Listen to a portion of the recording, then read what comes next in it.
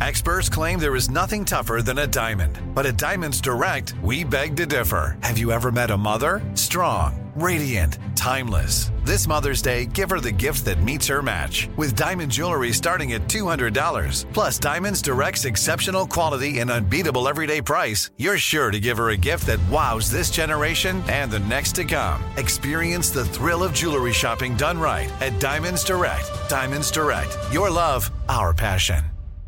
When you buy Kroger brand products, you feel like you're winning. That's because they offer proven quality at lower than low prices. In fact, we guarantee that you and your family will love how Kroger brand products taste, or you get your money back. So next time you're shopping for the family, look for delicious Kroger brand products, because they'll make you all feel like you're winning. Shop now, in-store, or online. Kroger, fresh for everyone. Hey girlfriends, it's me, Carol Fisher, back with another season of the global #1 podcast, The Girlfriends. Last time, we investigated the murder of Gail Katz. This time, we're uncovering the identity of the woman who was buried in Gail's grave for a decade before she disappeared. Join me and the rest of the club as we tell her story.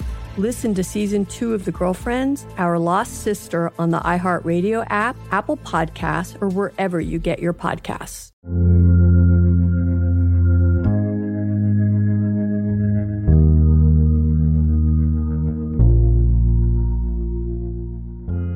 Linda Godfrey surveyed the scenery one overcast November afternoon in 1991 as she drove out of the little Wisconsin town of Elkhorn along Geneva Street.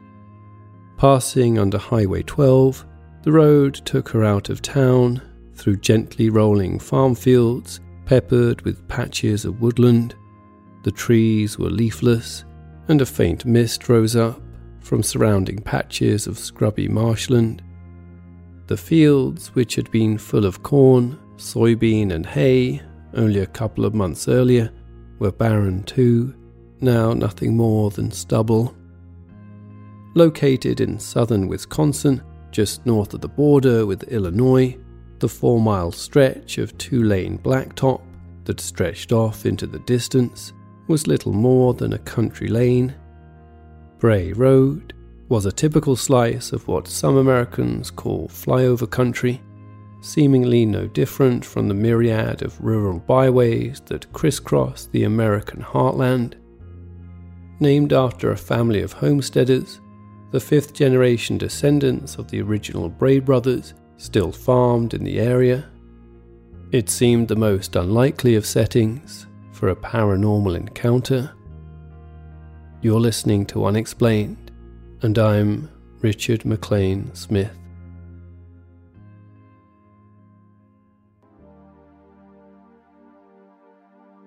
Back in the autumn of 1991, Linda Godfrey was working as a reporter on a local newspaper, the Walworth County Week. A decade earlier, she'd moved to Walworth County with her husband to raise their 2 boys in this seemingly tranquil rural setting. Since then, Godfrey had turned her hand to news reporting, writing, and drawing the occasional cartoon for the weekly paper. 45 miles southwest of the city of Milwaukee, the county seat of Elkhorn is the epitome of small-town, bucolic America, so much so that in the late 1950s, the Ford Motor Company had commissioned watercolor artist Cecile Johnson to paint 6 images of Elkhorn for its company magazine to reflect the hometown image it wanted its brand to embody. But over the last few years, reporter and writer Linda Godfrey had become aware of a less cozy undercurrent to life in that part of rural Wisconsin. There'd been whisperings of satanic occult activity, as well as an increasing number of apparent UFO sightings in the region. As autumn was about to turn to winter, Godfrey's editor assigned her to cover another emerging story. There'd been recent talk around Elkhorn that a strange creature had been seen in the vicinity of Bray Road.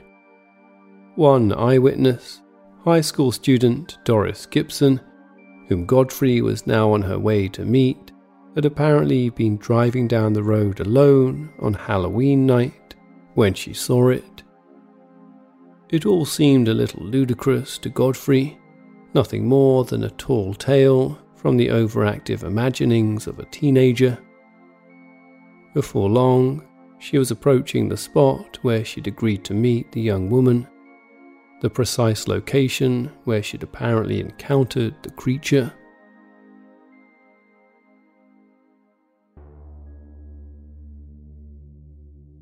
It was early evening when she was driving along the quiet country road, the 18-year-old high school senior explained. Steering with one hand, Gibson was singing along to a song on the car radio, tapping her fingers on the steering wheel in time to the beat, when one of her car's right tires jolted momentarily off the ground.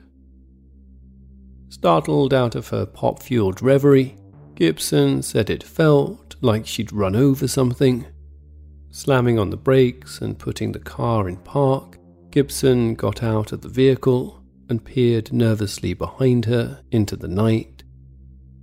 With only a waning crescent moon just above the horizon, Gibson's car's headlights and glowing red taillights eerily illuminated the faint mist that had risen up around her. "I was thinking, please don't let it be a dog or a deer," explained Gibson, "or worse, a person." But it wasn't either of those things. Rounding the rear of the car, she peered into the darkness, from out of which something was emerging. "This thing," she said, "I don't know what it was, but it was big, and it started running for me." As the shadowy figure rapidly made its way toward her, the terrified Gibson ran back to her car. Scrambling to close the door, forgetting to put her seatbelt on and shaking with fright, the teenager rammed the car into gear. She later claimed that the shadowy figure lunged at her vehicle. Gibson heard scratching sounds on the rear of her car just as her tires got traction and she drove off at speed. It wasn't long after 8 p.m. when Gibson pulled into the driveway of her friend's house. Shaken by what she'd just experienced, the short distance to the front porch seemed a lot longer than normal. Pushing the lighted doorbell and hearing its 2 notes ring out, she nervously peered over her shoulder and heaved a sigh of relief as her friend opened the door.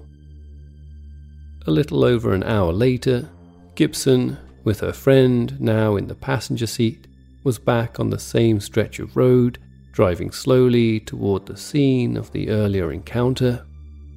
Both of the young women scanned the dark surroundings intensely. Then Gibson's grip tightened on the steering wheel as something caught her eye on the roadside just up ahead. She hissed at her friend and pointed at a large, dark form crouching by the road, partly hidden by bushes. With her friend begging her to slow down, Gibson fought the impulse to press her foot on the accelerator pedal and eased the car into a steady crawl. Moments later, as they drew closer to it, the shadowy form vanished into the night. Godfrey's reporter's instincts told her that the 18-year-old was experiencing a genuine sense of fear as she recounted the events. And then there were the scratches on the trunk of her car that did indeed appear to be consistent with 2 sets of claws running down the trunk. Driving home in the late afternoon gloom, Godfrey reflected that Bray Road might look completely innocuous in daylight, but now, in the gathering darkness, with the mist thickening, the trees really did seem to lean in just a little further and a little more ominously over the road.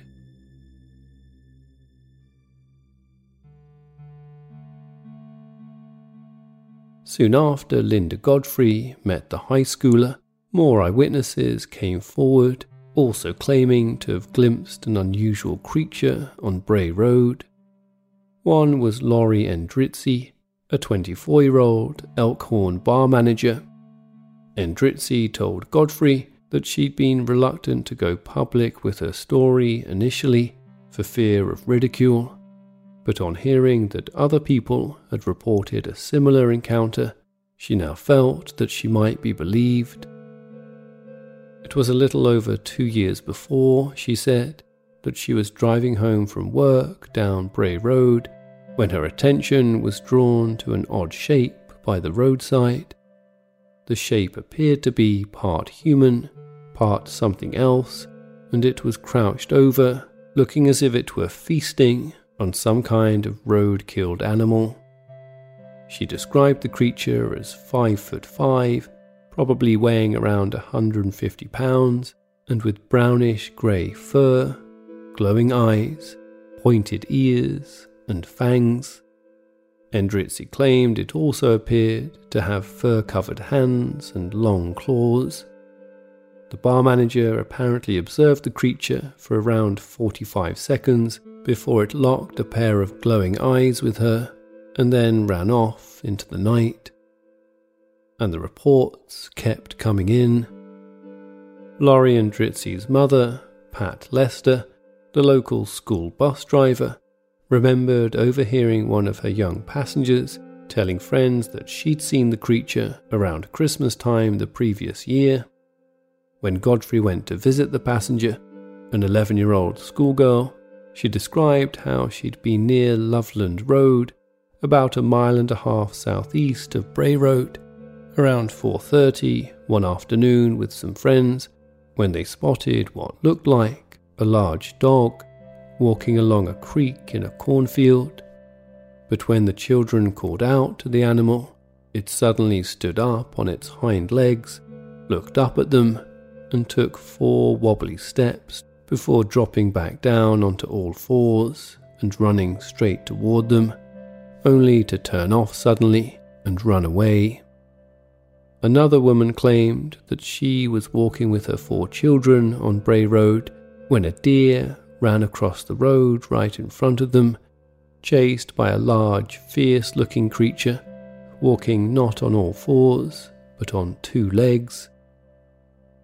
Meanwhile, dairy farmer Scott Bray claimed to have seen a strange-looking dog in his pasture near Bray Road 2 years earlier, in the autumn of 1989, while another local man, Russell Guest, also reported seeing a tall creature walk out of some bushes on 2 legs nearby.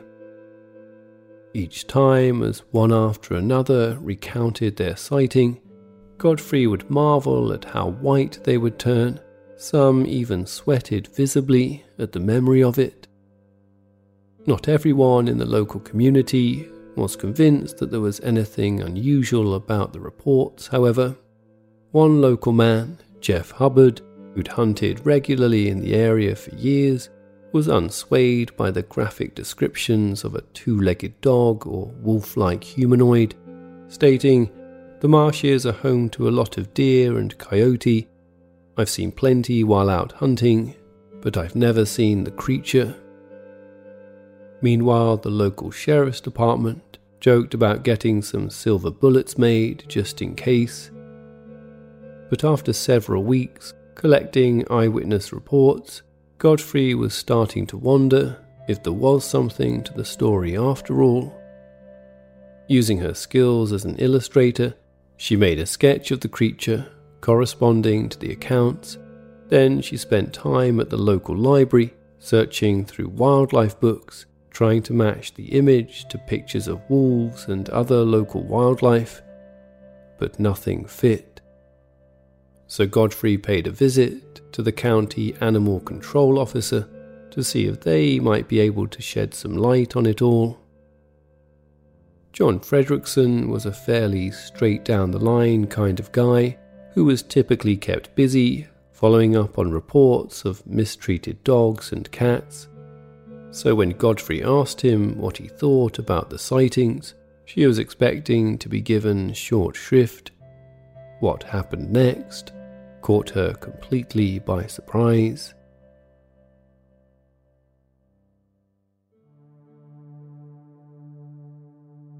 As John Fredrickson explained to Linda Godfrey, he'd been collecting his own reports of a strange creature in the area since 1986. Godfrey watched astounded as Fredrickson then wandered over to a filing cabinet and pulled out a manila folder. The one-word label on it read simply, Werewolf. There were some common characteristics to the reports which Fredrickson had compiled. Most people described a bipedal dog, but with a humanoid appearance, hairy and with clawed hands rather than paws, red or glowing yellow eyes, pointy ears, a long snout, and legs bent backwards like a dog's. The creature was often said to have stood and run on its hind legs, all in keeping with everything Godfrey had been told. Most sightings seemed to occur between 10:30 p.m. and 5 a.m, and although reports occurred all year round, they seemed to peak between August and October, when cornfields full of yet-to-be-harvested crops would facilitate covert movement. And while apparent witnesses seemed genuinely frightened by what they saw, there were no reports of attacks on people. In fact, when encountered, the creature seemed to want to get out of sight as quickly as possible. On December 29, 1991, the Walworth County Week published Godfrey's story as the Sunday Centerfold. It detailed the full testimonies of Doris Gibson and Laurie Andretzi, describing the wolfish-looking creature they'd seen on Bray Road. The piece also included the sketch that Godfrey had made from reports of the creature, depicting a werewolf-like animal kneeling in the road, clutching a hunk of meat. Avoiding the more dramatic and incendiary term werewolf, Godfrey named the phenomenon the Beast of Bray Road. Acknowledging that the stories seemed more like something you might read in the National Enquirer, Linda Godfrey fully expected that not long after its publication, the story would simply fade away. Instead, it launched a media frenzy, and the word werewolf was on everyone's lips.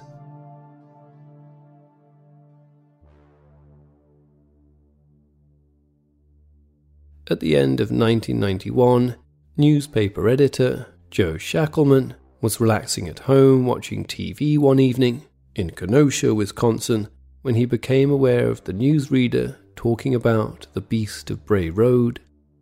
When Linda Godfrey's sketch of the creature appeared on the screen, every hair on Shackleman's body stood on end. He recognized that image. Rushing to the next room, he searched through stacks of documents until he found his sketch. Then Shackleman called Godfrey to relay his father's story. In 1936, Joe's father Mark was in his early 30s and working as a night watchman at the St. Coletta School for Exceptional Children on the outskirts of Jefferson, Wisconsin. Shackleman was out patrolling the sprawling grounds, which included orchards, gardens, and several Native American burial mounds, when he apparently saw what appeared to be a shaggy, dog-faced creature with a muscular human torso kneeling on one of the mounds, digging into the earth. Slowly, Shackleman backed away, and spotting him, the creature did the same for a few paces, before running away on two legs. When Shackleman went back to the mound the next morning, he later said that the earth looked as if it had been raked over by claws. The following evening, Shackleman was again walking the grounds around midnight when he encountered the creature for a second time, but instead of running off, this time he claimed that it stood to face him. The watchman described the beast as covered in thick dark hair and smelling like long-dead meat.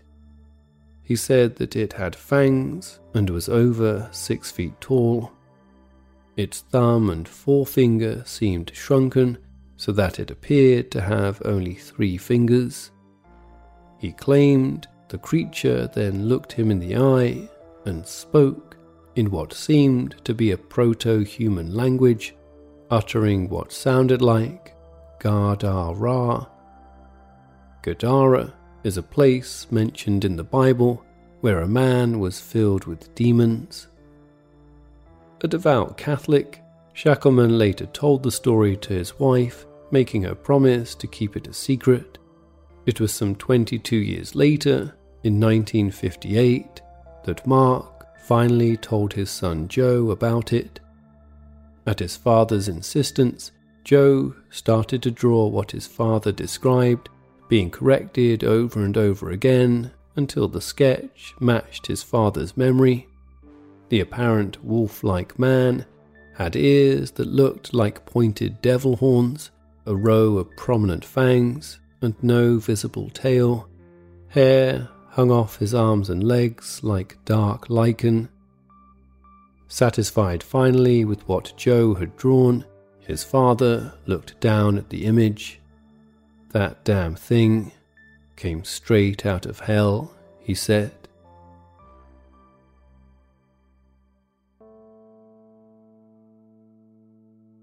As Joe Shackleman recounted his father's story to Linda Godfrey, she was reminded that several eyewitnesses had commented that they thought what they'd seen was some kind of satanic entity.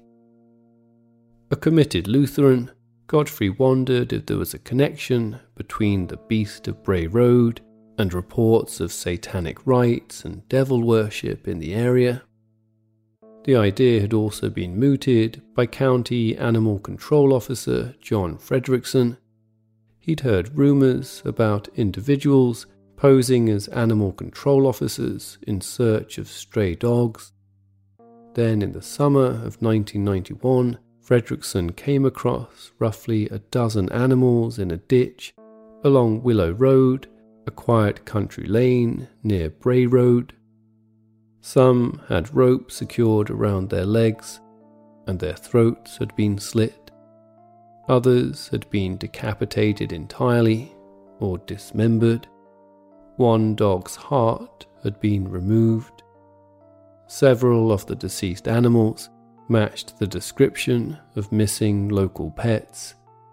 To Fredrickson, it certainly looked as though the animals had been used in some kind of cult ritual.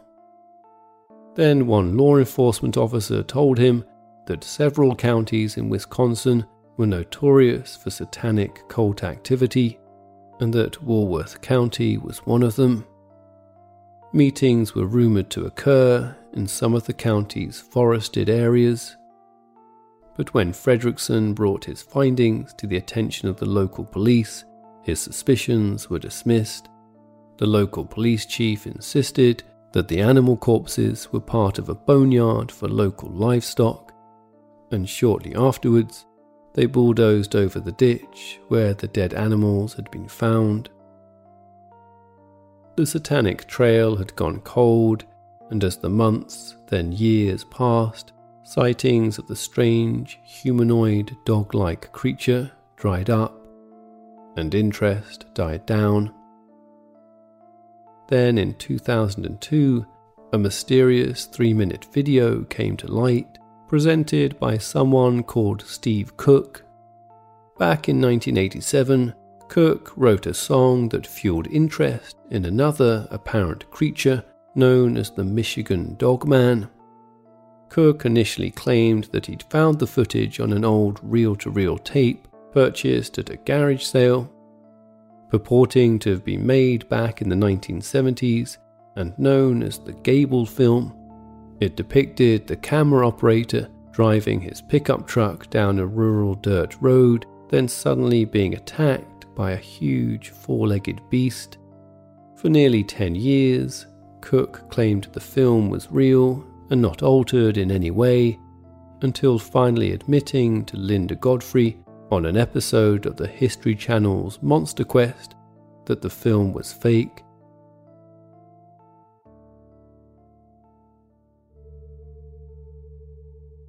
In 2013, Linda Godfrey was contacted by Lee Hempel, a retired maths and physics teacher from Illinois who'd bought a 40-acre hayfield close to Bray Road.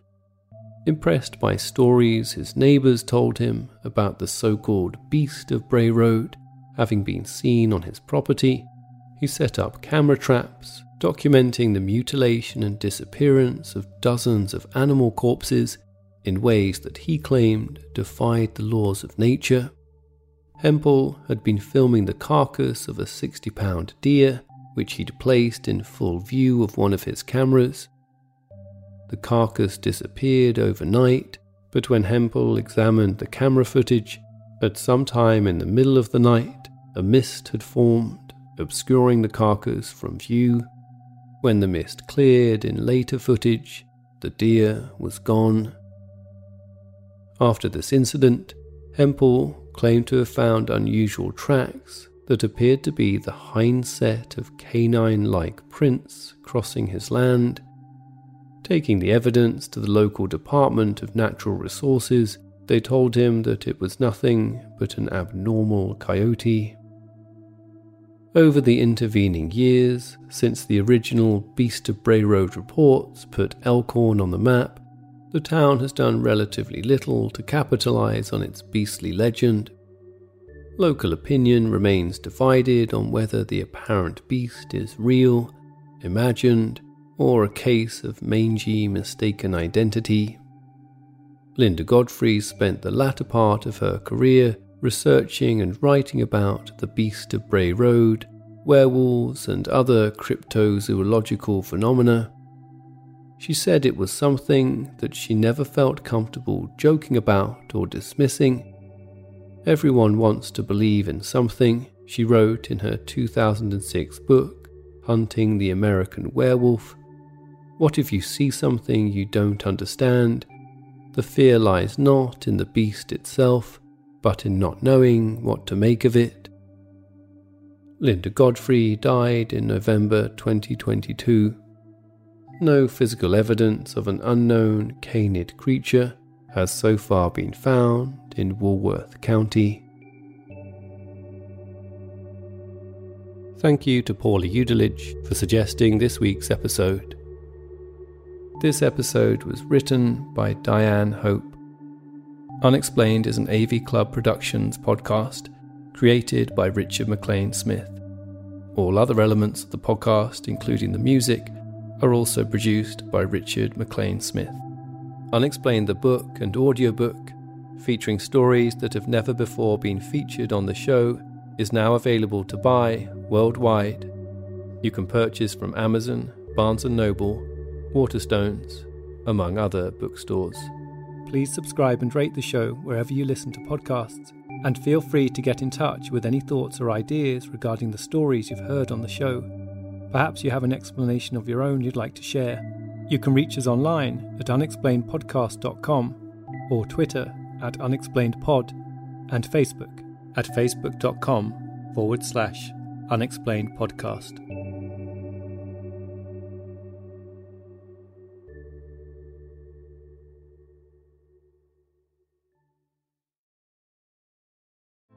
Hey girlfriends, it's me, Carol Fisher, back with another season of the global #1 podcast, The Girlfriends. Last time, we investigated the murder of Gail Katz. This time, we're uncovering the identity of the woman who was buried in Gail's grave for a decade before she disappeared. Join me and the rest of the club as we tell her story. Listen to Season 2 of The Girlfriends, Our Lost Sister on the iHeartRadio app, Apple Podcasts, or wherever you get your podcasts. The Therapy for Black Girls podcast is your space to explore mental health, personal development, and all of the small decisions we can make to become the best possible versions of ourselves. I'm your host, Dr. Joy Harden-Bradford, a licensed psychologist in Atlanta, Georgia, and I can't wait for you to join the conversation every Wednesday. Listen to the Therapy for Black Girls podcast on the iHeartRadio app, Apple Podcasts, or wherever you get your podcasts. Take good care, and we'll see you there. Bring a little optimism into your life with The Bright Side, a new kind of daily podcast from Hello Sunshine, hosted by me, Danielle Robay. And me, Simone Boyce. Every weekday, we're bringing you conversations about culture, the latest trends, inspiration, and so much more. I am so excited about this podcast, The Bright Side. You guys are giving people a chance to shine a light on their lives, shine a light on a little advice that they want to share. Listen to The Bright Side on America's #1 podcast network, iHeart. Open your free iHeart app and search The Bright Side.